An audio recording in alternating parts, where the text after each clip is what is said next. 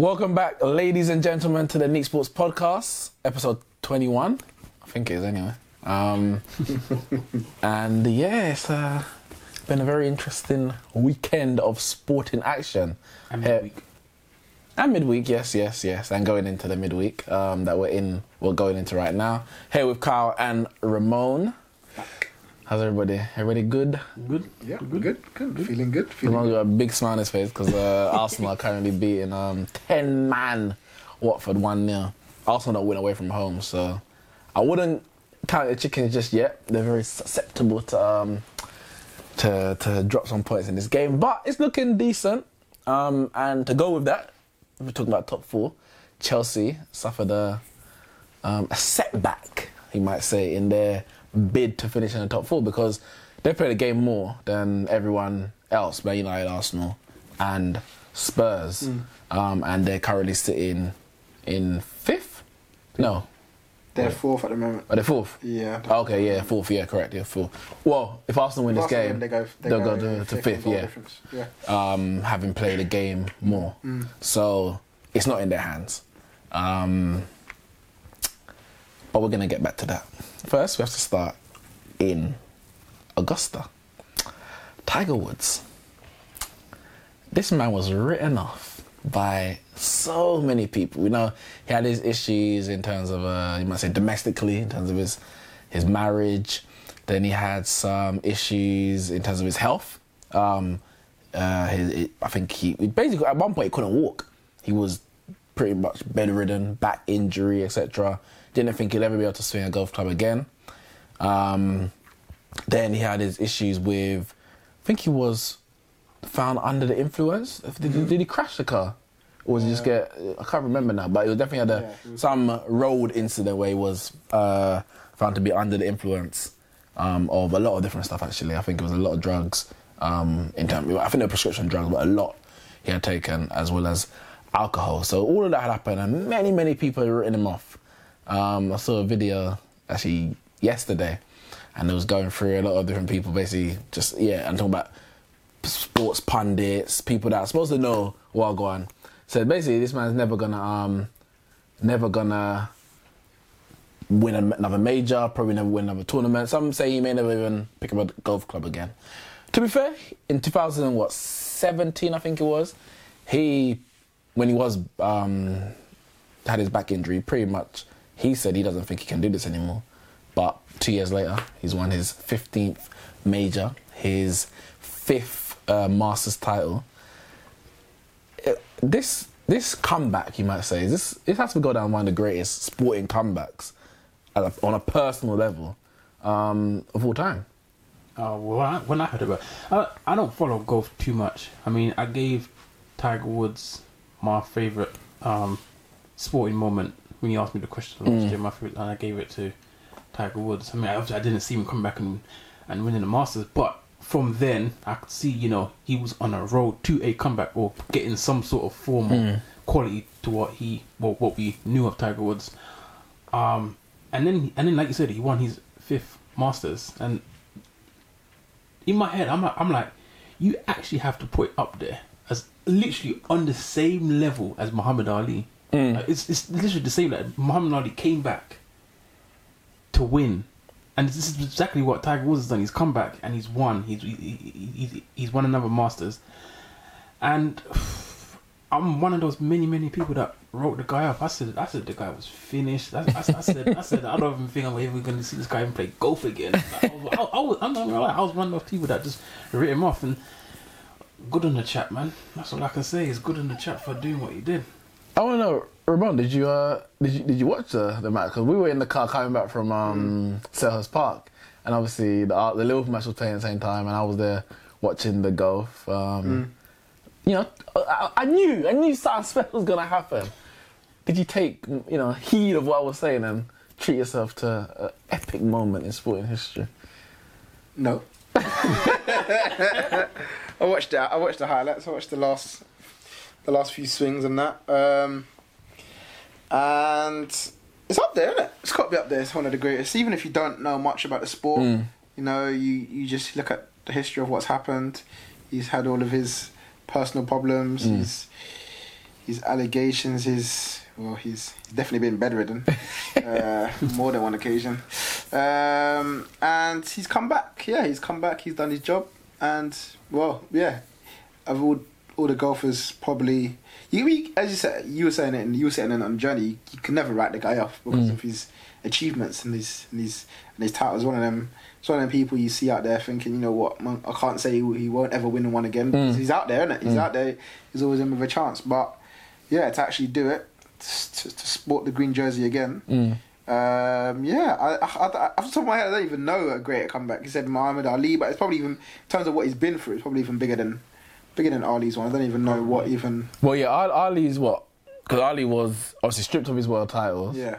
Because he didn't. He got a sentence, but obviously he didn't have to go to prison.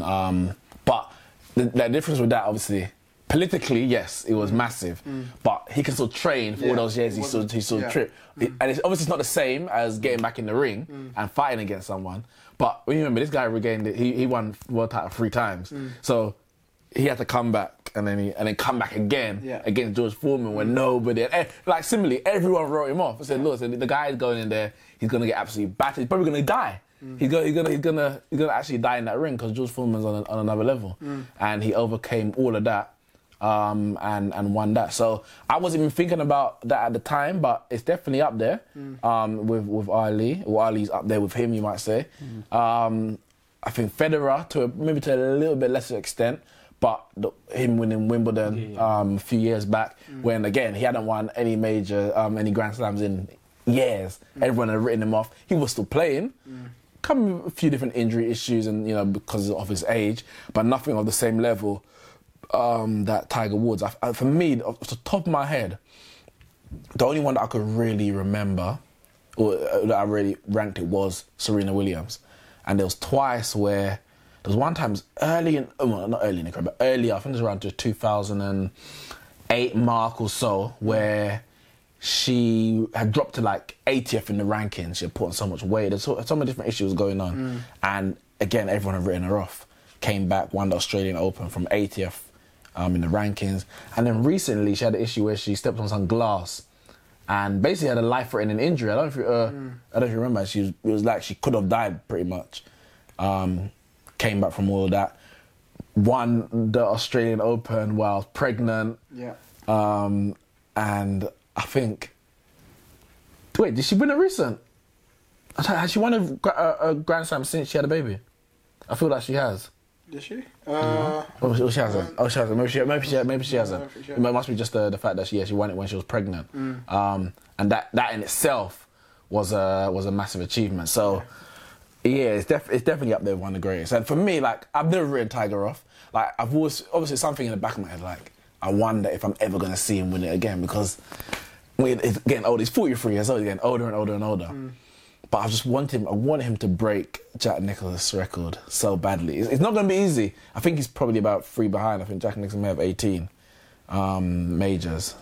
But, I mean, if he's playing on this kind of form, if he plays for another 3 years, there's 4 or 5 majors in a year, he could possibly at least match it. That's what I'm hoping for. But yeah, he's a brilliant sportsman. I think he's the only, him and Jack Nicklaus are the only 2 golfers to have won majors in 3 different decades. And it shows, again, that's why I even linked it to Serena and Federer. They've seen off all these competitors come up, they beat the old guard. A new guard has come, they beat them. New guard has come, when they're the old guard now, they beat them as well. It's that longevity that, really puts him up there. So, Tiger Woods, brilliant. Before we get onto the football, it wasn't on the agenda, but we just need to touch on the Chinese Grand Prix.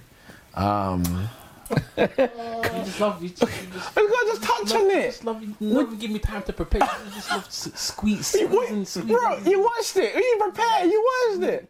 What's that to say? What's it say? You want to know who won? No, we know that Hamilton won the Grand Prix. I want to talk about team orders, Ramon. Everybody has team orders. That's cool. You say that. I want to talk about team orders. Ferrari. Why are they scuffering Leclerc? What are you doing? Listen, for me, I said it at the time, I'll say it again, I think they made the right call, man. Alright, so obviously, for those who don't know, at the time, obviously, Ferrari were going, Vettel was ahead of Leclerc on pole, had a better qualifier and finished ahead of Leclerc. And then Leclerc overtook Vettel during the race, in the start of the race, and was ahead for a little while. But Hamilton and Bottas were just gone clear. They were gone clear, and Ferrari at that point had to make a decision. They had to say, do we just let Leclerc try and go for it, even though lap by lap he was losing time against Mercedes. Yeah. Or as Vettel did have a slightly better qualifying, had been better pretty much during the weekend. Leclerc weren't as he was in Bahrain. Do they say, you know what, let's just give Vettel a chance here, let him go and try and catch him, because as they can say at the moment it's not working, and it's not China's 56 laps, so it's not as long as some of the others, so you don't have that much time to try and gain. You say that, but all the tracks are designed to be kind of similar. But what at the stage that they had, they had to make a decision. It got to the point where they couldn't leave any longer, because they're getting down, and Red Bull weren't too far behind them. Even though I don't think they were too bothered about where Red Bull was. You can tell by the decision that they made. Yeah. And so they had to make a decision, and they chose to go with Vettel and say, listen, need you to go in front of Leclerc and try and make up some time. All right, I don't have an issue with that. You said that all teams have team orders, but then look at last season with Mercedes. Now they let them to race up until the point where it was clear that Hamilton was the kind of the front runner and it was him versus Vettel. So therefore the team comes first. But at the point where both cars are, equal, points are equal kind of thing, you let them race. Same thing they did with Rosberg and Hamilton, etc. If I remember, there was a race last year, actually, that Bottas was behind... Bottas was behind Vettel. They said, Wait, what? Bottas was behind Vettel in the race last year. And Hamilton's like, I'm faster, and to catch Vettel. So they said, Bottas, move over, let Hamilton go. If he can't pass him in like a certain amount, I think he's going to let you back through one lap before the end. Now, obviously, it was very late in the race, so all the stops are done, everything like that. It would just try and catch Vettel. If you can't do it, let it pass through. So that was a team order, but it was obviously to the benefit of the team if he can do it. If he can't, then you go back to where you were, because it's not fair that you've just moved over and he hasn't taken advantage of it. Leclerc moved over for Vettel to take advantage. Vettel was 1 second behind Leclerc pretty much throughout the whole stint. By the time Vettel then pitted, he was about 1 second ahead of Leclerc. So he didn't take advantage of him moving in front either. But what happened then was that Verstappen pitted, which would have undercut, to do the undercut.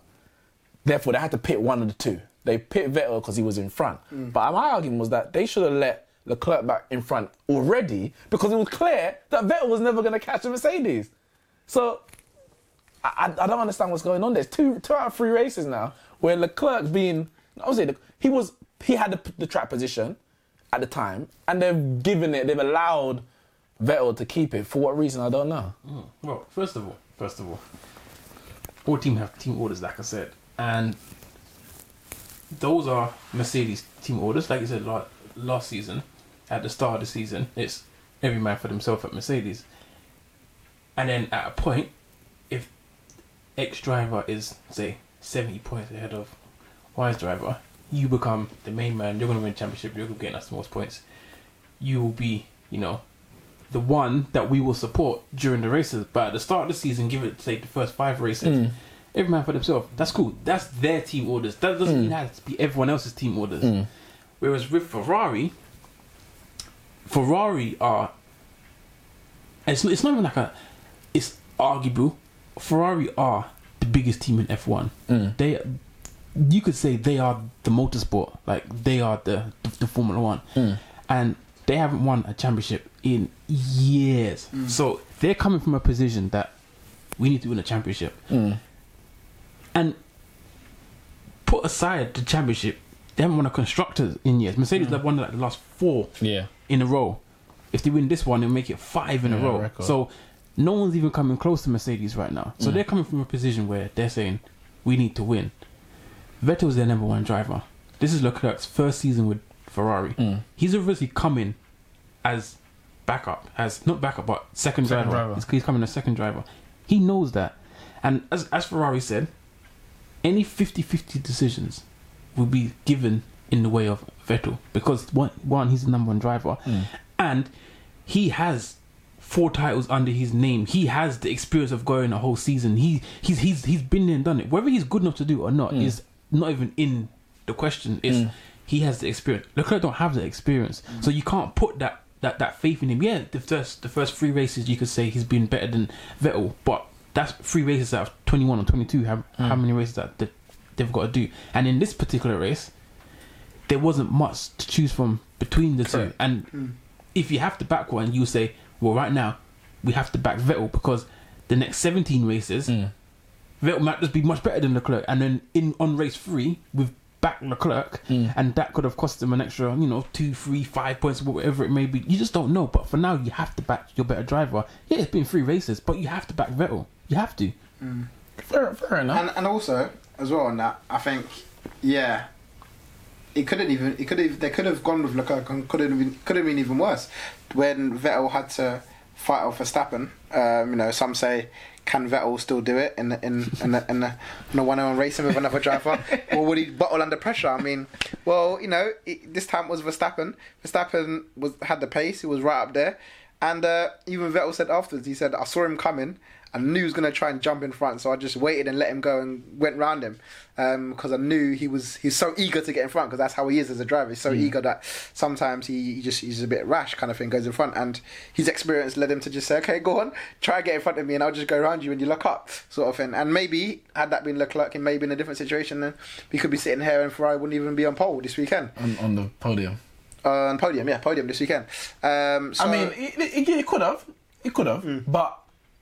Or if Leclerc had stayed in front, then, if we're going to go by mathematics, he would have been far enough ahead of Verstappen and we wouldn't have to fight, because him having to drop back, Vettel then having to take over, that's 1 second difference already in terms of the lap times versus Verstappen. But as Carl said, yeah, I hear what you're saying.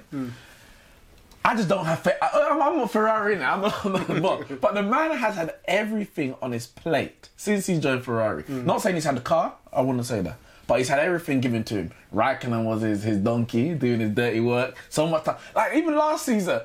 Raikkonen's trash. No, you say Raikkonen's a solid driver. Guy's a mid-table driver. But he's solid. He'll get the position that he should get, and he won't really do much more than that. He won't get extra out of the car like Hamilton has, like even Vettel has in the past. But we got rid of Raikkonen and got in Leclerc to do his donkey work. But the reality is, Leclerc is hungry. I was thinking back to, as you were talking, Hamilton, his first season at McLaren, when he joined. Obviously, Alonso was the 2-time winner from Renault. He was at McLaren, and he was like, because it's a British team, and obviously Hamilton's British, he felt they were giving Hamilton preferential treatment, and in the end, that's why he left. But Hamilton showed that even in that season, where he should have won the World Championship, and if it wasn't for a team strategy error in China, incidentally, he would have won the championship, but he didn't. But he showed that if you put the faith in the guy who you might say is racing better, is the better driver, whatever you want to call it, maybe not the most experienced, then you can get the fruits of that work. Now, Hamilton showed that.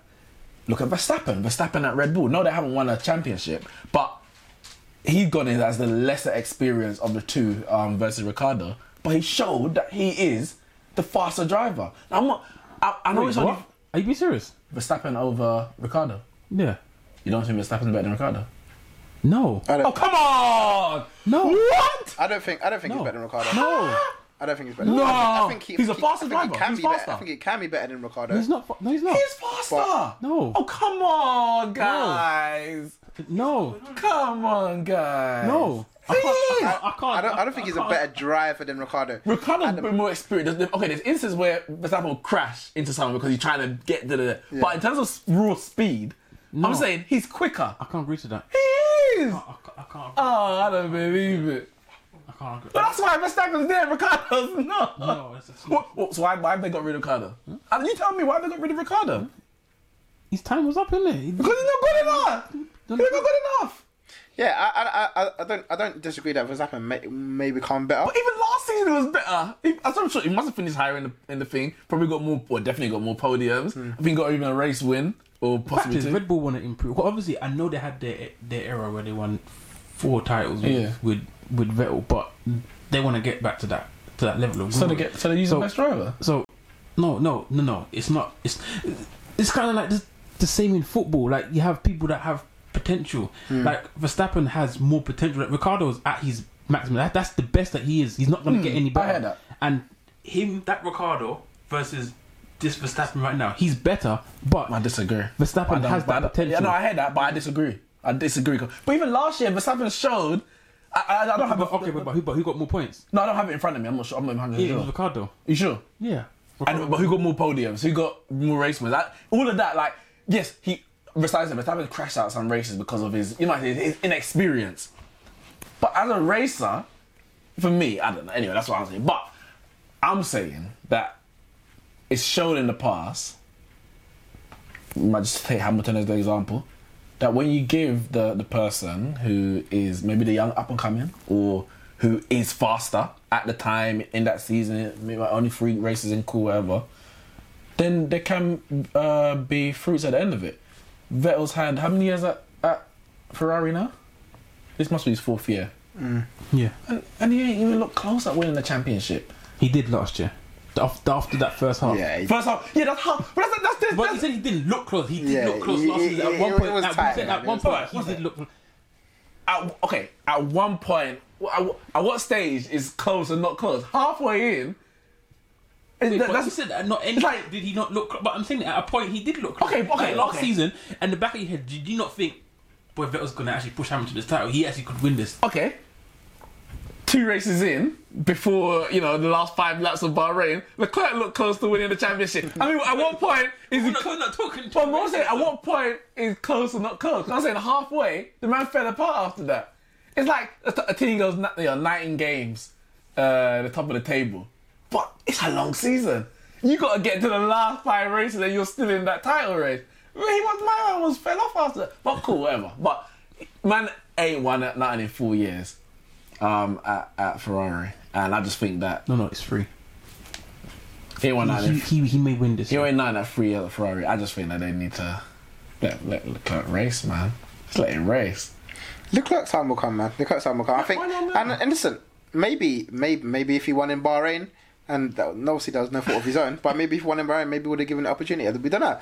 But as I said, on that weekend in particular, he wasn't. No, but on that weekend, even if you take that weekend in particular, Leclerc wasn't as fast as Vettel was in China. So maybe they're basing it purely on that weekend, or as Carl said, he's coming as a second driver. He's maybe getting that 1 year of experience in Ferrari to be the second driver, and then maybe next year, maybe the year they say, listen, you've had your experience, and now it's time to blow. Now we want to give you number 1 spot. Personally, I think that if Vettel don't win, I don't see him. The guys don't win what? The championship this year. Yeah, this year he's gone. Can't see him staying. No, I can't see him staying. And personally, I think that they would grab Max from Red Bull, and then they would just let Leclerc and Max just race it out.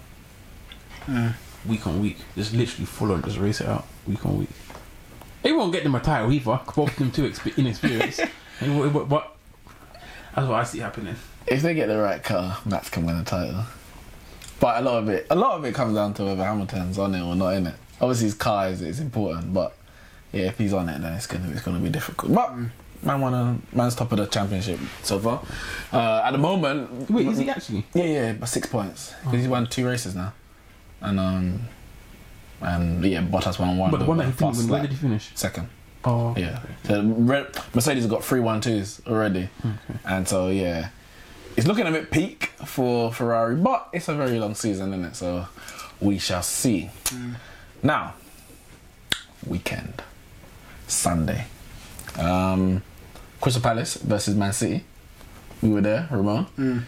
And a pretty comfortable victory in the end for Man City. Fans confident that, obviously at the time Liverpool hadn't played Chelsea yet, so there was some of them would say, you know, hope that Sarri's boys can do us a favour, blah, blah, blah. But it's in our hands. I'm just quoting Man City fans. It's in our hands. Confident we're going to win it. And some even went as far and as deluded as you two, saying they're going to win it all, quadruple, etc., etc. What do we make of the Man City performance, first and foremost? Because the last couple of games before that, Brighton and Tottenham, poor performances. Obviously got a win in one, lost the other. So what do we make of that Man City performance? Well, all I've got to say is April the 15th, the quadruple is still on. Still on. Still on there. Like, they're on for it. Like, obviously, next week's podcast is going to be very, very key because double header against Spurs, and then we'll see if it's still on. But as we speak, it's still on. And you know what? Yeah, it wasn't their best performance against Spurs. I know we disagreed partly in terms of the tactically of what Pep did with that. We'll get into that. In terms of Sunday, job done for Pep, really. They went to Crystal Palace, they went to Selhurst Park, and was Pep described it as the smallest changing rooms in the Premier League, and from one of the best, going from Spurs, one of the best in the Premier League, to Selhurst Park, one of the worst in the Premier League, and come back there. It's a hostile stadium. Sometimes it's not easy to go there, and even though their former home ain't been great, but sometimes when that crowd gets on top of you, it's not easy. But they handled it well, and then that man Raheem again, just saving Man City after missing an absolute sitter. Yeah, and then bang, a brilliant finish. He said 1 miss, 2 goals. What do you want? 1 miss, 2 goals, and 3 points. 3 goals is what we want. And and he shows again how much of a key this man is to Man City, more challenging at the moment for this title. And so job done. Yeah, like I said, job done for Pep. They done what they needed to do. Mr. Kyle? I mean, it was just a routine win, man. Did anyone ever doubt them against Crystal Palace, man? Like, it's Crystal Palace. Like, well, Crystal Palace beat them early in the season at the Etihad. Yeah, that's fine. That wasn't crunch time. This is crunch time. Yeah, I actually fully expect them to win their remaining games in the Premier League, as I do Liverpool. Like, I expect both of them to go. What would it be? 97 and 98 points. Yeah, 97, 98 points. That's literally, that's what I expect now. Liverpool to finish on 97, Man City to finish on 98. And it will probably go down as the greatest Premier League title race in history. Whoa. No, it will. It can't get better than 2012. No. Aguero 94th minute. It can't be. No. Unless someone wins it in the 92nd minute again. No. It can't. No. It can't. No. It will. How do you beat that? It will. How do you possibly? We've had 2 Premier League title races, 1 on the last day of the season. I said 2 of my memory, 3 actually. Now that you think about it, obviously the Aguero one, 2012. Then there was Man United 08 against Chelsea. Chelsea, I think the goal difference, Man United goal difference was much higher, but. We were away to Wigan and Chelsea were home to Bolton. Chelsea drew in the end. And then there was Man United against, versus Blackburn. Man United playing West Ham, Blackburn playing Liverpool. Blackburn lost, Man United drew West Ham. Now, that was Blackburn's first Premier League title, underdog, etc. How does this one just become the greatest title race or whatever? Why? Well, the 2012 one, the famous Aguero. You'll never see this again. Yeah. And that's it. Taste it. Drink it in. It doesn't matter that part, drink it in. But we'll never see it again. It's the point that the lucky slip pass from Balotelli. Yep, I remember it all. No, the difference is that had like a magical moment on the last day, right? That one goal. But in terms of the first game week 1 to game week 38, on the whole, like this season is better. All right, this season. I'll tell you why. I don't think you remember that season. No, I do. Go. And the chop and change that we've had, we had the season started out, and Man City led the pack from the first game week when they beat Arsenal. Was it 2-0? 2-1. Was it 2-1? Mm-hmm. Sure, it was 2-0. It's 2-1. No, it was 2-0. It was 2-1. Carry on. No, it was 2-0, Ramon, man. I thought it was 2-0. It was 2-0. Carry on. It was 2-0. But anyway, yeah, they beat Arsenal on the opening day, right? And they led. They led for a good few weeks. Might be 8-9 weeks. And then Liverpool got the lead. And then Liverpool managed to extend the lead to the point where they played Man City. 2-0. I don't know where you got that goal. Ghost goal. Oh, it was away. It was away when we scored. Wait, what's going on? 3-1. 3-1. Go on. Yeah, and then Liverpool extended the lead, and then it all got to a point where we was like, "Oh my god, Man City are playing Liverpool had the Etihad. If Man City get anything other than a victory here, a draw or loss, I said the title race is done." That match was literally everyone was on eggshells because they took the lead, Liverpool equalised, and then Sane got the winner, as it was 2-1. Everyone was like, title race back on. Now Man City got the lead back, but Man City are juggling first and second because of this game in hand. So they were top, then playing in the FA Cup, dropped down to second, and then they're playing on Saturday, Liverpool playing on Sunday, they're jumping back and so forth, first and second. And the amount of points that both teams have amassed, and the fact that Liverpool have only lost one game all season, which is to Man City, defending champions, right? Nah, man, I don't think I've seen anything more exciting. All right, as a whole season, and if both of them end up winning all of their games, like I said, so it ends on 97 points and 98 points, it will come down to the last day of the season. So it will be won on the last day, and who knows what will happen? You might have a magical moment on the last day. Well, listen, let me give you something, because that 2012 season, 2011-12. Remember, this is the year Man United thumped Arsenal 8-2. It was all happening. We had these two teams at the top who were just like, goals. So Man City thumped wait. We thumped Arsenal 8-2. On the same day, Man City thumped Tottenham 5-1. So you remember it was like 13-2 Manchester versus London, North London, whatever. A few months later, Man City came to Old Trafford and thumped Man United 6-1. Yeah, I remember. Remember, these are Man United defending champions as well. So, and it's this is their nosy neighbours, their rivals, new on the block. Remember, they haven't won a Premier League title either. Season going on. Obviously, I think if I'm correct, both teams got knocked out of the Champions League. Both went to Europa League. Then season going on. Man City's clear. The Man City's in front. Javern over there makes a bold statement. Says, "I would eat my hat if Manchester City do not win this Premier League." United went ahead. No. You said it when Man City were ahead. No, I said when United. No, I did. I'll find it on Facebook later. But I'm pretty sure when Man City were ahead, he said, "I would eat my hat if Man City." I'll check it anyway. and Man United then went 8 points clear.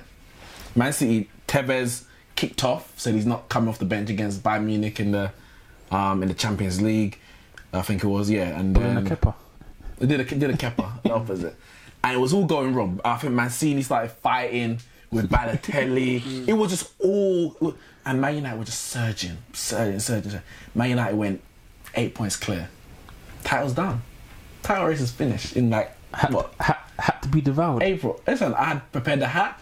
There was mustard. There was a side of halloumi.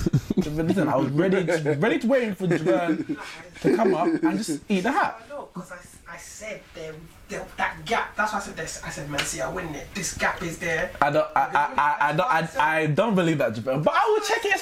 I'm pretty sure when Man City was. I'm sure it must have been, because no one can be certain that 8 points clear. That man. I promise you, that's what I said. Listen, I know. I'll try and find it on the Facebook later. But the bottom line is that Man United were 8 points ahead. Title race was done. It was actually finished. Well, it wasn't, because mathematically it wasn't over. Because it was the greatest title race of all time. That's why it wasn't over. What happened? Man United 4-2 up at home to Everton. Fellaini, Pina 4-4. At that moment, Brilliant. it was at that moment that the title race started turning. Man City, no pressure. I think they won at Norwich and they won Tevez, came back in the team, revived man, and they started just picking up points, with no pressure. Going back, remember the why always me. That was a Balotelli meme as well. The Man United went to Wigan, who were like relegation threatened Wigan. Sean Maloney, I think it was 1-0. You lose away at Wigan. How do you lose to Wigan? You weren't going for the title. They're down in relegation, lose to Wigan. Happens, isn't it? So now it goes down to the Manchester derby. This is the game. If Man United draw, it's still in their hands. If Man City win, it's in their hands. But it's only in their hands on goal difference. Big Vincent with that big bald head of him, rises at the corner, boom, 1-0. Man United went there playing for a draw. I think we went 4-5-1, Park and all those kind of players there. And I think Berbatov started as well. We just went in it. And Man City won that game. In their hands now.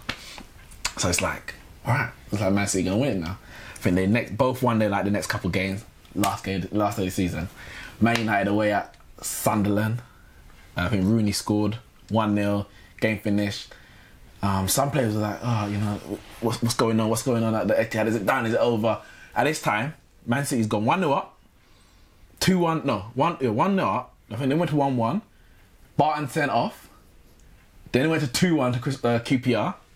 And it's like, alright, but they've got a lot of time to come back. Get going. Man City ain't done nothing. Man City ain't doing nothing. Man United still holding out 1-0. 90th minute, corner, Dzeko rises, 2-2. Man City is on the touchline, pumping to... But, cool, there's still four minutes left.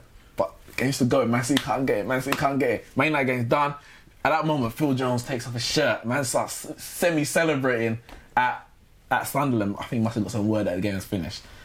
What happens? Ball comes through to Balotelli, Aguero, near post, Paddy Kenny. You can't do nothing about it. And as Martin Tyler said, you never see anything like this again. Now, you got two teams in the same city going over the Premier League, and it ends in that way. I can't see how a Man City Liverpool even replicates that, Kyle. How? In Man City Liverpool, where's the rivalry? Who even cares about these two? It's not about rivalry. Just about. But that all adds to it. You're saying Man United was 8 points clear at one point. Liverpool was 7 points clear at one point. God, we were 8 points clear with 5 games to go. It was 5. You couldn't lose it from there. You can't lose it from there. And this is Manchester United, who have won. At that point, what was that, 2012? So since then we've won. That was probably like 17 titles at the time.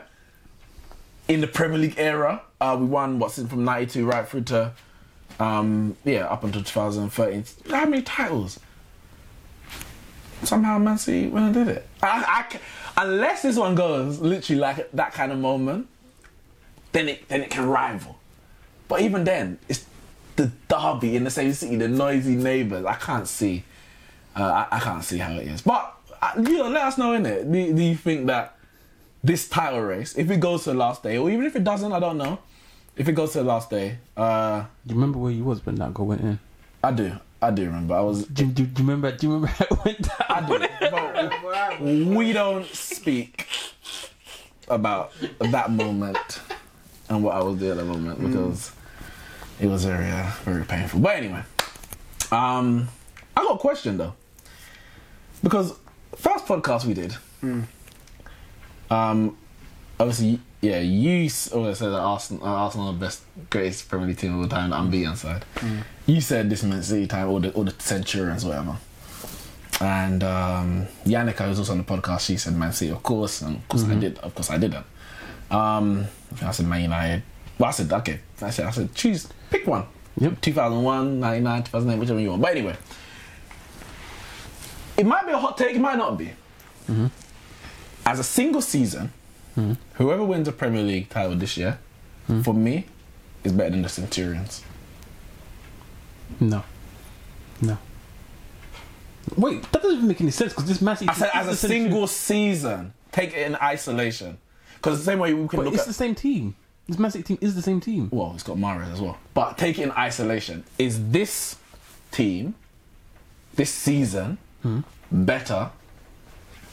Okay, and I'm saying whoever wins it, whether it's Liverpool or Man City. Why do you say that? Because, and I've said it before, 100 points is a stat. Cool. Yeah. But that's what it is, 100 points. It's maybe 5 more than Conte got. You know, maybe 6 more than Jose got. I haven't got it in front of me. 8 more than Man United got in 2001. But we don't then say, all right, that's 100 points, that's the best. Then we say Conte's the second best. Mourinho's the third best. It's just a stat. They got more points than anyone else. Cool. But the reason why I say this one's better, because look at the team who's in second. Whoever finishes second is going to finish in high 90s. So the pressure that the champion, whoever it is in the end, is having to deal with is that much greater. And equally, that pressure's probably been going on, I would say, from like December, properly. From about this early December right through to now. Where, no, that's not, I wouldn't say early December. No, let's say January. At that point, it's like, after that Man City game, it was like, you got to keep up with the other person. You can't afford to drop points. You can't. And of course, Liverpool have dropped a point. A game against West Ham, and less than Man City have dropped a point against Newcastle. I think that was the only one, I can't remember now.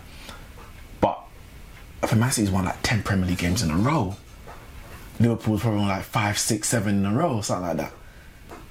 Now, that kind of pressure you're dealing with, and you still end up on 98 points or 97 points, which is just one win less than the Centurions, who they had no one to fight from about December. They were like 16 points clear of Man United after the derby, and it was like, well, just plain sailing. All they were doing is fighting against themselves in terms of, let's keep up the momentum, guys. I know the title's won, which is harder. No motivation, no push. No, but it is a motivation, because obviously it's a different motivation, but there's no pressure. You can go and play your football. If you don't win, you don't win. You lost in the derby against us, title's still going to be theirs. You don't win, you don't win. This one, you cannot afford to lose. And so I think, even if they finish, if the champion is 2 points, 3 points, or even miraculously they end up 5 points behind 100, I will still say this championship win, this Premier League win, is a greater achievement than the Centurions. So if Man City win it, if Man City this season, I was going to say, because I'm sure, didn't you say at first as the greater team? Well, because that's two different things. A greater team, greater achievement. Because okay. Well, if we're talking about who's the best Premier League team of all time, we're talking about what they've done in that season, more than, I don't know. Like we don't do like a combined 11. Oh, that person will get in there. We're talking about what that team did in that season. And I'm saying what this team, whoever wins it, does in this season, for me, is better. Yeah, than getting 100 points in a season where you have 19 points. If it's Man City, will you say, well, they did that last season, and this season with the pressure that Liverpool put on them, would you consider them as one of the great Premier League sides of all time? Well, I mean, there's two different questions. Cool, because that's not exactly. I'm saying if they win the league this year, no, I know, they're but I'm saying better than they did last year. Yeah, that's what I'm saying. But of course, if you put it together, of course, if you put it together, of course, they're like, I'll say, definitely top 3. 100. That would be like 198 points in 2 seasons if they win the title. Of course, you can't. I mean, that Centurion team is already up there. But I'm saying it's outside of the points tally. Points tally is one thing.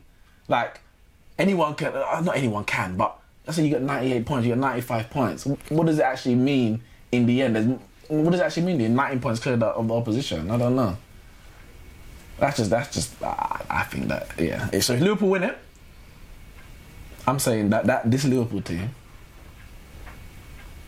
is better, or done better, or whatever you want to word it, than... Okay, so that means you must be saying they're up as one of the greatest Premier side of all time then? Well, they'll be up there with the Centurions, yeah. Okay. Who I don't think is the best, by the way. No, obviously, I know that. Oh, yeah. I know that. Okay. I think it's a greater achievement, but I still wouldn't put... It's weird, because I'll probably say it's a great achievement, but I'll still... If Liverpool win the league this year, I wouldn't say they're a better team than Manchester City or last year.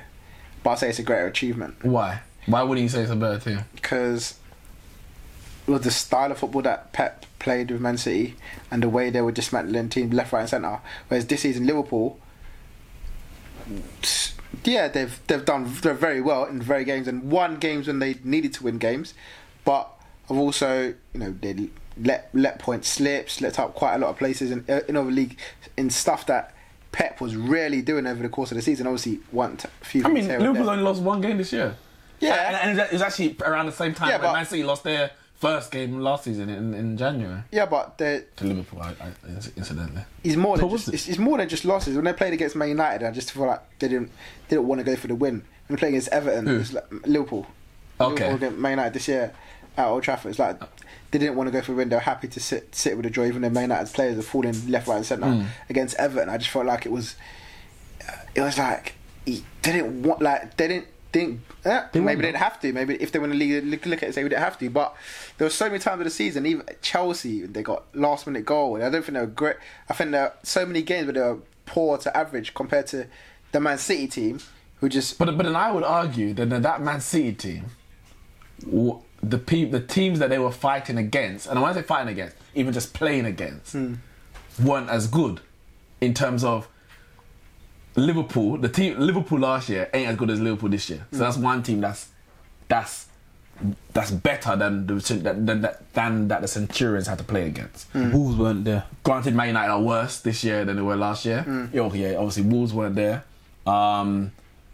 Chelsea, I mean, I guess probably about the same. Arsenal, I mean, it kind of works both ways. But some teams are worse. Like, but then Burnley was sick last year. But then Liverpool are competing against the Centurions of Man City, whereas Man City's defending champion at the time was what, Chelsea?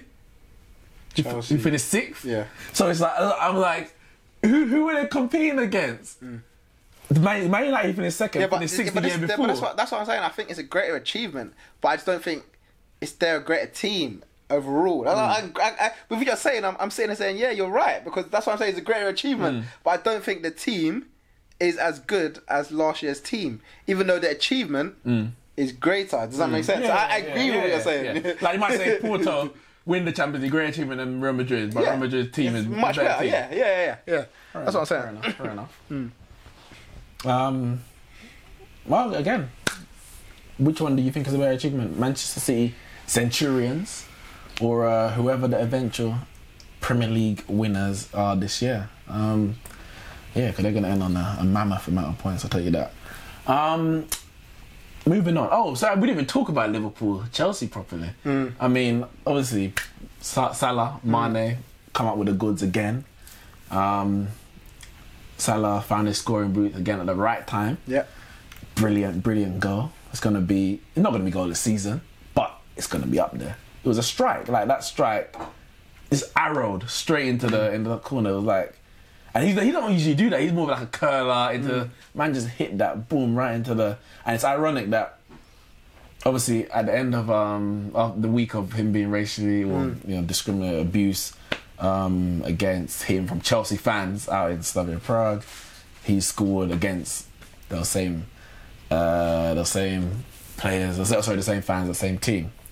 So obviously they went back top of the table. But Hazard now. I think Hazard had a good game.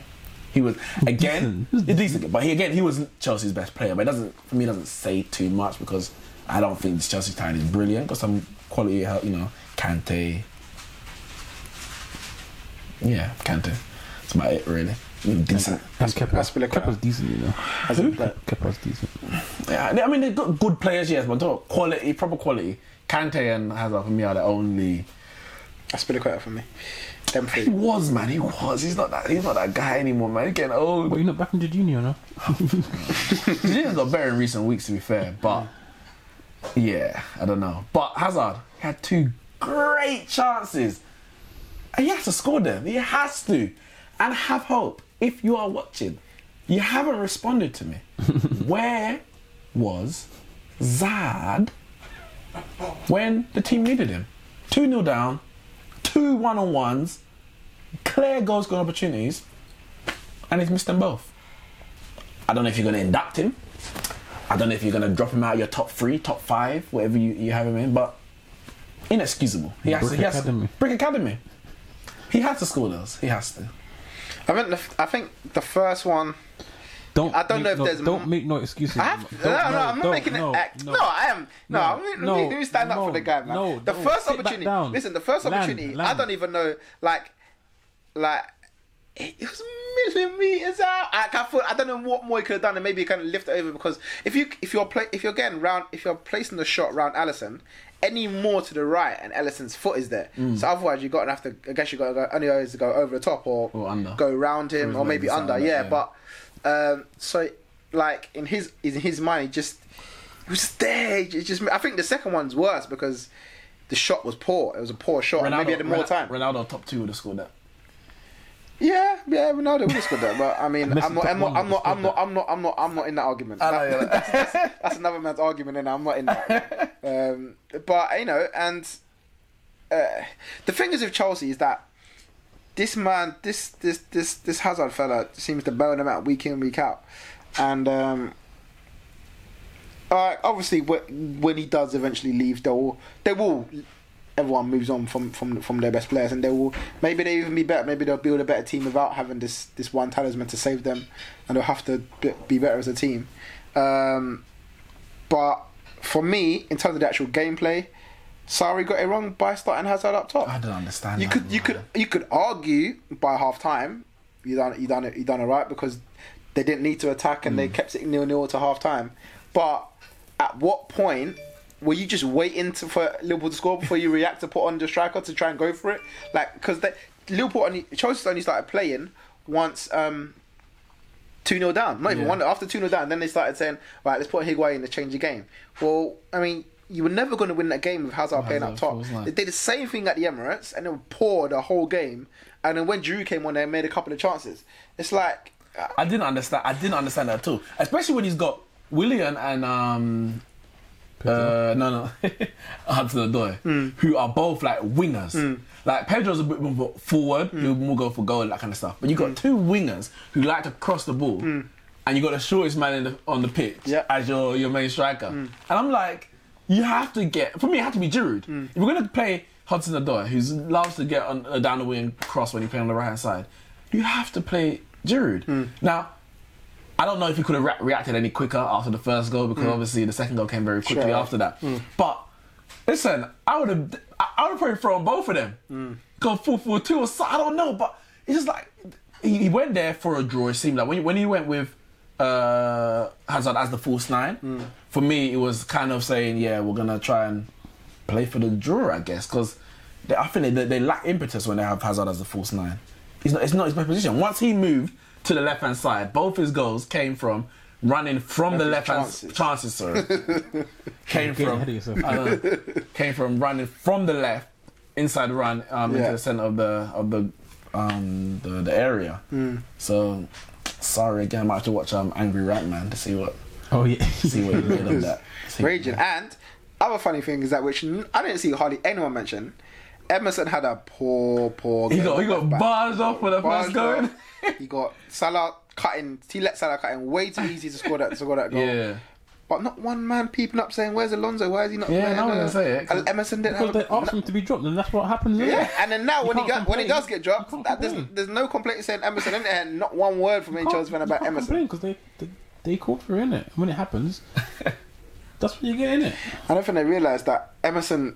I mean, he's alright, but I mean, he's not like he's.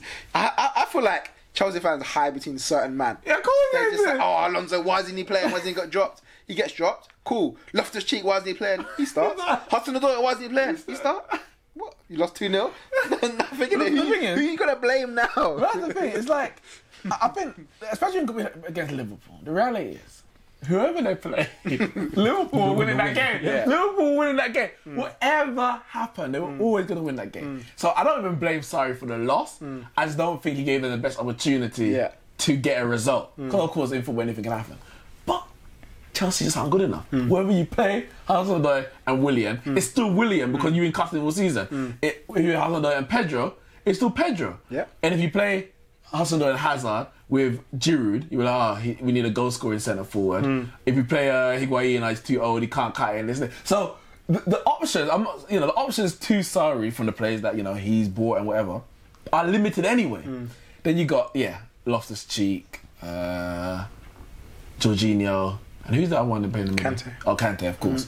Kante's in the wrong position. Kante's in the right position. We need Loftus-Cheek. Jorginho's not good enough. Kante can't play in that. Like, what do you actually want? Rudiger gets injured. Who came on? Christensen came on. You've been called for Christensen to play, but ahead of who? David Luiz or Rudiger? Apparently Christensen and Luiz can't play together. Yeah, apparently. Yeah. So it's just a bag of excuses. A bag of excuses. Then you say, Aspilicueta is not the guy he used to be, but you don't want Sam Acosta because, I don't know, maybe it's not as good as... He's not good enough. Then Alonso, Emerson. Yeah. So it's like... I mean... Yes, he bought some of those players, but the man's hamstrung. The team ain't good enough. It's as simple as that. And they're not getting top 4. I can't see it. I can't see them getting it. The Man United game is going to be crucial. Then, it is, That's yeah, a massive game. I guess right now it's in Man United's hands. We've got a game in hand. If we win that, we'll go ahead of them 1 point, and then we'll have to play each other at Old Trafford. Yeah. Well, so you got to play Man City in that time. Spurs and Arsenal ahead of you, know. So I just personally made it in terms of getting ahead of Chelsea, but it's not. The whole thing's not enough. No, the whole thing's not enough. No, it's not. No, because we don't have to play either Spurs or Arsenal. No. But in terms of before we move on, though, I do have to say something. I don't know whether Carl will agree or not. But I've got to apologise, and it's not often I come on this podcast and apologise, but I do. Probably should. I do have to apologise. Oh my goodness, how has he missed that? Wait, who? I don't know who. It's a corner. It's a great save, brilliant save from Ben Foster. Arsenal. So I think Mkhitaryan had a great effort save from Foster. It's still 1-0. Yeah, still 1-0. Still 1-0, man. This one, Wavy's cross. Mickey's shot, good save. Yeah. Anyway, I got to apologise. You probably should apologise more than you actually do, but go on. I said there was only going to be one team in this title race. Said it's going to be Man City. Who you apologising to? I got back to my fans. He needs to apologise because he's the one who started it. That's what I said. I don't know if Carl's going to agree. I don't know. I thought you were apologising to Kyle. No. I'm not apologising to you. I'm just apologising to the general public for my... I genuinely thought it was going to be a one-team race. I know you said Chelsea might have a save. Now you're saying I'm not even good enough for top 4. But anyway, let me say what I got to say. So I did say that it was more than one team. Okay, just... Yeah, you did. That's how much I... Yeah, you did. No, forget that Kyra, man. I apologise. Wait. Stop talking! Stop talking! Kyra, stop talking! Also mentioned Pedro Williams. I want an apology. No, Pedro's got bare goals. What are you talking about? Pedro's got more than 5. That was his benchmark. And between them, they've got over more than double figures. Hey, Ramon, sorry. Your apology. Start again. I apologise. Start again. I said there would only be one team in this title race, and there's not. There's more than one. There's 2. In fact, the one team in this title race may not even win it after all that say. But I mean, listen, when they win it, and I expect them to do so still, we'll just look back on this and say, oh yeah, Ramon was right because he predicted them to win. Oh my god! Nah, Liverpool have done. I mean, I guess they have beat the expectations of many people. Some people say, they'll be in a title race. I don't think anybody, other than maybe some Liverpool fans, would have thought that they'll be this far, this close, to this many points. But I think it was the argument that even we were putting was that Man City they can't do this again. They can't reach that level again. Now, granted, they haven't played the same, maybe, football in terms of how brilliant it looks to do. But if they finish on 98 points, that's like 2 points less than 100. You're pretty much the same amount, innit? But so Liverpool done more to keep up. I'll give them that 100%. Champions League. Now, quickly, obviously, we did some predictions last week. I went for an optimistic 2-2, Man United Barcelona. It was optimistic. He was drunk. Listen, he was under the influence. I have to back my team in it. That's what I'm saying. And that's as backing I can do without being absolutely delusional and giving us a win against Barcelona, which I'm about to do in the second leg. And so you're under the influence again. Then we had Ajax Juve. I told you, man, don't write off Ajax. No, wait. You said... I know what I said. If Ronaldo plays, they win the game. Yeah. And Ronaldo played. And he scored. And they didn't win. They didn't win. But I'm just saying, don't write off Ajax. Don't write off Ajax. Cool. The reality is, I think everyone got so Porto got through. Cool. Spurs, Man City. I mean, you say that's a good result, but it's fabulous. But I think Spurs are going through. And I'm brutally honest. I think Spurs will go through to the semi-final. Man City should go through, but 2-1 takes Spurs through. I mean, what I was saying about the performance in terms of Man City, and it was actually a judgment after Pep's post-match press conference. So you got wooed and he sweet talked you and made you believe. I just made my conclusion overall after looking at the way Pep said, and he was a bit over the top. He said it was an incredible performance for Man City. I don't think it was an incredible performance. I think they played for a draw. With the hope of potentially nicking a goal. Of course, there was a massive opportunity with that Sergio Aguero penalty. He scores that goal, the whole tide changes completely. But he doesn't. In reality is he doesn't, and Spurs score and they win the game 1-0. He chose to go with Gundogan over De Bruyne. Couldn't understand that at all. But this is it. If you look at so much talk about Pep's last few games away from home in the Champions League, both at Man City and at Bayern Munich, how they've not gone particularly well at all. And in those games, he's gone with this sort of similar sort of team, barring the fact that I think he went for Gundogan ahead of Sterling against Liverpool last year. Yeah, on the right wing. Yeah, on the right wing. But he still had played the same three in the middle of the park that he's used to, and they got overrun against Liverpool. They got overrun against Monaco away from home as well last year in terms of Man City. The year before that with Man City. And they conceded 3 goals in that game as well. So Pep's aim, with looking at both games, conceding, looking at the way Pep is and the way he's very tactical and he's aware of what's happened in the past, they said, you know what, we're not going to get banged this time. We're not going to get banged, so let's drop our best player. Yeah. How do you drop Kevin De Bruyne? Because sorry, what if I just hit the bar? Because he played his best player for the past 2 years, and they conceded 6 goals. But the reason why it's not because they played De Bruyne. Maybe it's not because they played De Bruyne, but it's because they played with that team that is without that maybe has that only one pivot in Fernandinho, and it's not working. Okay, but then even why David Silva over De Bruyne? Well, De Bruyne has only just come back. He's still he's not fully fit, and so if he's going to choose one to maybe play the majority of the game, it's going to be maybe the one who's fit. Maybe he's gone for that. Was he happy to lose the game 1-0? When I say happy, was he content to lose the game 1-0? Because he didn't bring on De Bruyne and Sané until the 88th minute, so that didn't show me any intention of getting back in that game. No, I don't think. I think he was content with 1-0. You said he's from him not making no changes, and he brought on Jesus for Aguero. That's Aguero basically a defensive substitution. Yeah, and we weren't sure if Aguero was even going to start with. He was injured before, so that was probably maybe always going to happen. But yeah, as you said, he didn't show the intention to go and try and get a second goal.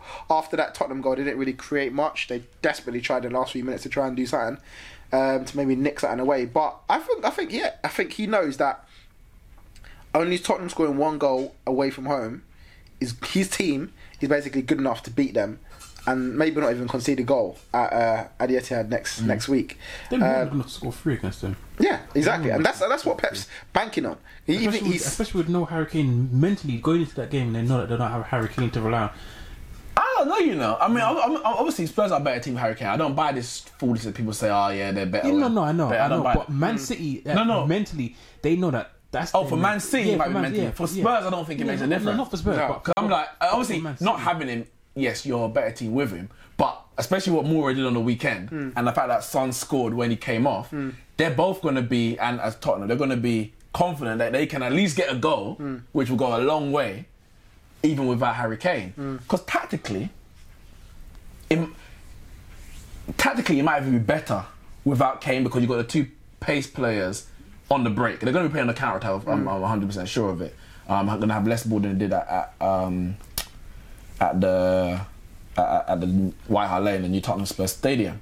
But if you've got 2 players of pace on the break, as opposed to it probably would have been 1, Kane plus 1, and then maybe bring more off the bench, or whatever it is, it may benefit them from the start. Of course, with the bench options, it's going to be limited with the injuries. But I think Spurs will lose the game 2-1. But I think they'll go through. I think they're going to do it. No, I can honestly see Man City scored minimum 3. Minimum? Yeah, man. I'm talking like Spurs are some joke at the back. Yeah. Minimum? Yeah. I don't know about minimum. No, they're going to rump them, man. You're going to see half-time 3-0 Man City. You're like, bloody hell. The thing is, Man City can... For me, I don't see that as far-fetched. I remember, was it last year when we was at Wembley and we used to watch Spurs Man City?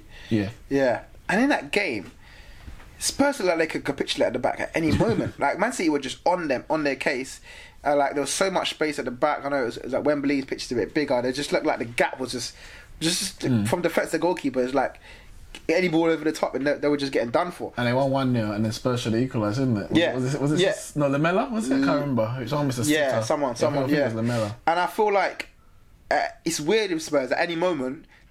Even this season, like against Chelsea, like I just feel like at any moment their defense could just simply have a poor game. Like I don't think it's as far fetched for Man City to score 3 goals. I'm predicting them to go through. I'll probably say 2-0 on the night.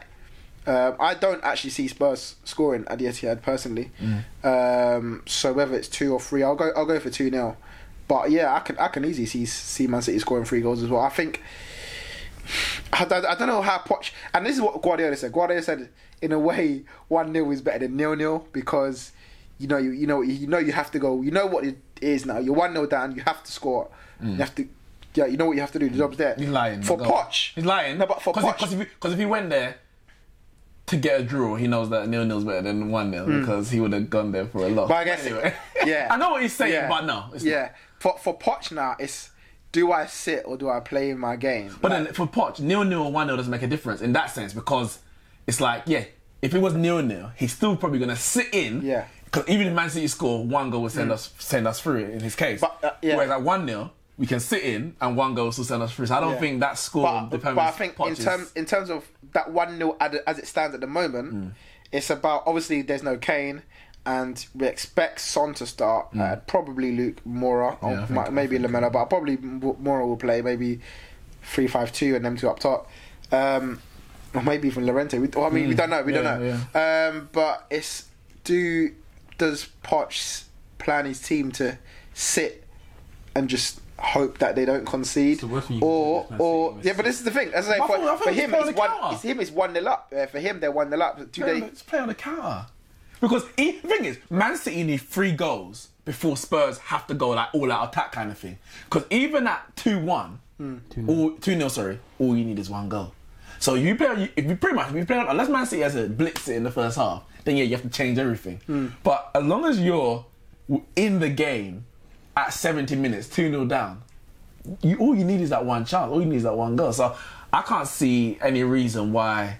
I can't see him having to change drastically his formation from the beginning right through to about 70 minutes or so. And then equally, I don't think he's got that many players to choose from to change much. Like you bring on Llorente. I don't think he's a Mela fit these days. I don't know what's going on there. I haven't seen him for a minute. So I don't think he's got that great options anyway. He might play Rose a bit further forward and that kind of stuff. Yeah. Who's the other game on that night? That would be Juve Ajax. 1-1 from Amsterdam. I think that's the Hungary. In Amsterdam, somewhere like that. No, it's Liverpool Porto. Liverpool on Wednesday? Yeah, Wednesday. Okay. Liverpool going through. 2-0 up. 2-0? Yeah, 2-0 up. To be fair, they got lucky. I say lucky. They deserve to win the game, cool. But Salah should have been sent off. He went late on one of their defenders. And I'm not going to say lucky, but there was a penalty. Why does that not get reviewed in UEFA? Yeah, well, the red? Yeah. No, it should have. Right, but I've never seen that happen in Champions League. It happens in the Premier League. Like if... oh, you mean retrospectively? Yeah. No, but it should have been reviewed in the game. VAR's in the game. It should have been reviewed. So... Well, I think in that moment, there was a VAR review, but it wasn't for that. There was an incident before that, but maybe an offside. Okay. And they reviewed that and they were waiting, because people were thinking, what are they waiting for? Yeah. And they were reviewing the offside, they weren't reviewing the tackle. So maybe it was that was the only thing that they saw, or that caught their eye, so they were focused on that and maybe they didn't. I don't know. Well, what was the decision? Nothing, just play on. Yeah, play on. Oh. Not even a yellow card. Yeah, nothing. No foul. No, I mean the VR decision of offside, because if they gave us offside, then maybe if the play was meant to be stopped, then that it couldn't have been offside, because the offside was. Yeah, I can't remember what it was. Yeah, it was for something else, but it wasn't. Basically, it was null and void. They reviewed it and there was nothing. It was carry on. But the thing is, and then so there's that Salah incident where he should have been sent off 100%, and that would have been 3-game ban, which means he would have missed the whole quarters. Yeah, I say 3-game. UEFA's not always the same in terms of their red cards, but if you got the 3 games. Because sometimes you can only get... Ronaldo got sent off in the group stage. I think he only had a 2-match ban or something like that. I think. Can't remember now. Well, Lacazette got given a 3-match ban, and then we appealed it, and then we got reduced to 2. Yeah. So if he got a 3-match ban, he would have been out of the second leg of the quarters and then the whole of the semis. Yeah. But as he didn't. There was a handball potentially against Trent Alexander-Arnold, I think, which I was actually expecting to be given because of the whole VAR. His hand was away from his body. Where's the consistency, man? Exactly. For me, it's not a handball as we know it, but based on how everything's gone, the penalty that Danny Rose gave in that game against Man City, that should have been a penalty. If we just based on that, VAR checked it, didn't give it.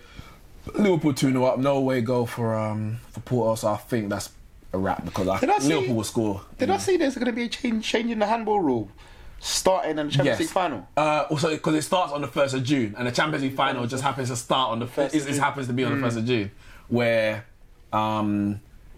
it's to do with goals can't be scored with your hand, whether accidentally or not. If it hits your hand and it goes in, no goal, regardless of it's deliberate or not. If it what's the other one? Yeah. Also, if it say assists you in scoring a goal, so it might hit your hand, fall to your player and they score, or fall to yourself and they score, no goal. Then they got this silhouette rule, which I think, to be fair, they've kind of brought in now, but where if your hands are outside of what they would say the normal silhouette for a player, then it's therefore counting as a handball, your hands away from your body, whether you're jumping, whether you're sliding, whatever it is.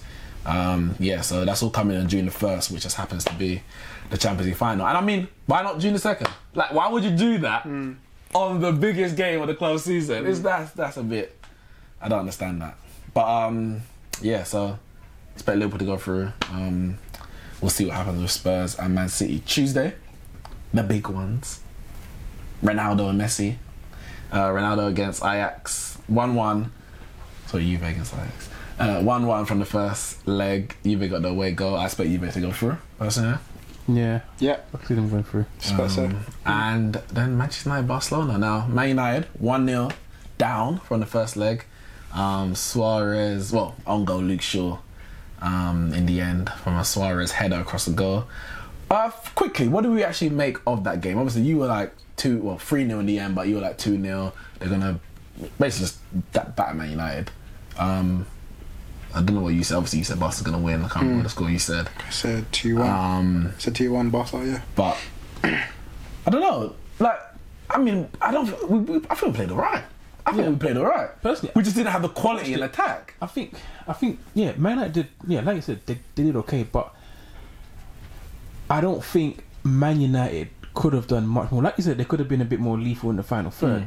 But I think it was more Barcelona massively underplayed. Like they were nowhere near at top gear. But I think Barca, they went 1-0 up, and it was like, that's what it was. And they were like, that was it. That was it. Because even if Man United say one came back and got 2 goals, they're still in a good position. They played within themselves, and it was like, well, if they were like probably thinking, if we can end the game here 1-0, we can probably see this one out. But I don't think Man United have enough trouble there. But even then, I think Barca sat back and played on like the counter or whatever. But then when they got forward, I just think they lacked quality. They lacked quality in that final third, where you would think that even going on the counter in that way, you should get some more goals. Usman needs to come back from his injury. Is he fit? I don't know. No, he's not fit. Didn't he play? He played on the weekend, was it? No, he Malcolm. I don't know. Yeah, some man, it was some random kids, man. Yeah, because they made 10 changes, innit? So they all rested up. They all rested up, but that's why it was. Coutinho just don't cut it in the system. I'm telling you, Coutinho just don't cut it in the system. He had a good chance, doesn't he? He had a good shot. Oh, the shot. Yeah. I think. Job done for Barca. I think they came to do what they wanted to do. And as Suarez had a chance in the second half, they could have done better with. But Dalot had a chance, Rashford. Yeah. For me, but we just don't have that quality in the final. Ashley Young had like 13 crosses and not one hit the target. Not one.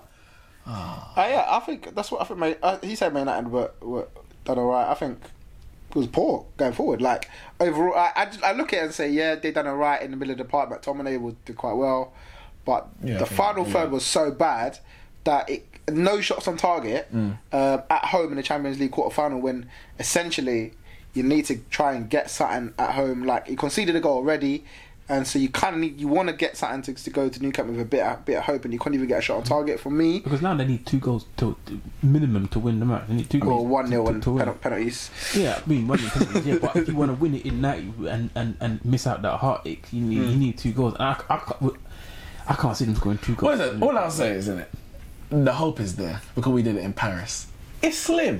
It's slim, but the hope is there because and you know what I'm hanging on to. Obviously, the Paris thing was there, and so we need that. We need some kind of luck and that kind of stuff. Cool. But I take it back to Chelsea in 2012. where nobody gave them. They were 1-0 up from home, and everyone was still saying Barcelona. Fair enough, cool. Barca went 2-0 up in the game, and it was like, yeah, well, it's just a matter of time. John Terry sent off everything. Ramirez gets one before half time, and then obviously then Messi misses a penalty in the second half. Everything had to fall for them, and obviously finally Torres got a goal when Barca were pushing. So I don't write anything off. That's all I'm saying. Call me deluded, call it absurd. I do not write anything off. You written Porto off? Porto, trash. Porto, trash. However, if VAR was working, Porto would still be in the game. You were off Ajax against Real Madrid. VAR is working. It's in. It's not working. Well, it's in use. This is what you man called for. You man wanted this system. You got it, and now you're telling me what? It's not there. It's there. Use it then. You man wanted it. Use the system. I have no right to think Man United going through. And equally, I don't think we're going through. I have to be honest, I don't think we're going through. But let's hope. And that's all I can say. I don't write it off. I don't think we're going through, but I'm not going to be sitting watching the game like, yeah, we're out. The only hope there is have, because boy, that's what you got. Because after that, Liverpool can beat Barca. Oh, listen, if Liverpool had played Barca in that game, Liverpool would have smoked them. If that was at Anfield, easily. That Barca team, they're not that good. I said it before. It's Messi FC. And Messi, other than the semi-assist, whatever, that he gave for the first goal. Brilliant. Yeah, it's brilliant. Smalling, man, I know him. And Smalling said, listen, bring it on, innit? Bring it on. And he showed that he could handle the man. Other than the goal. But Messi left with a bloody nose. I mean, he had to blind him, didn't he? What, for the... Oh, Messi the man up, innit? Messi just needs to man up a bit. But, yeah. You've got to be realistic, innit? But Barca need to play better. If they get to the semi-final, Barca need to play better. If they're looking to win this title, this Champions League. Yeah, don't worry. The Usman will be back. Listen, it's a one-man team. If Messi plays well, Barca go through. If Messi doesn't, Barca will struggle. And I don't think they played very well in the first leg, but I think they'll do enough. And then, top 4 Champions League next season will be may not have to rely on Premier League, which ain't going to be easy either. Don't need to ask you a lot of predictions for that game. I'm sure you all know that Maynard's going through. So we will leave it there. Wait, what? Huh? We have to go for the predictions, bro. You have to. You have to. Predictions. You have to. I'll roll for them quick time. Juve 2-0 against Ajax. Liverpool 2-1 away win against Porto. Barcelona 2-0 against Man United. And Man City 3-0. I'm going to go for Liverpool 2-0 away in... Was it away? It's away, yeah, away in Porto. I'm going to go for Juve 2-1 win for Juve, which puts them through. Who else there? Tottenham, Man City. Okay, I said 2-0 Man City. And Man United, Barcelona 2-0 Barcelona at the new camp. I'm going Juve 2-1. Juve 2-1. Man City 2-1. So out and away goes. Liverpool 3-1. And Barcelona 1, Man United 2. Thanks, guys, for joining us for our podcast. Make sure you check out the rest of our videos. Didn't quite hit that. We will see you soon.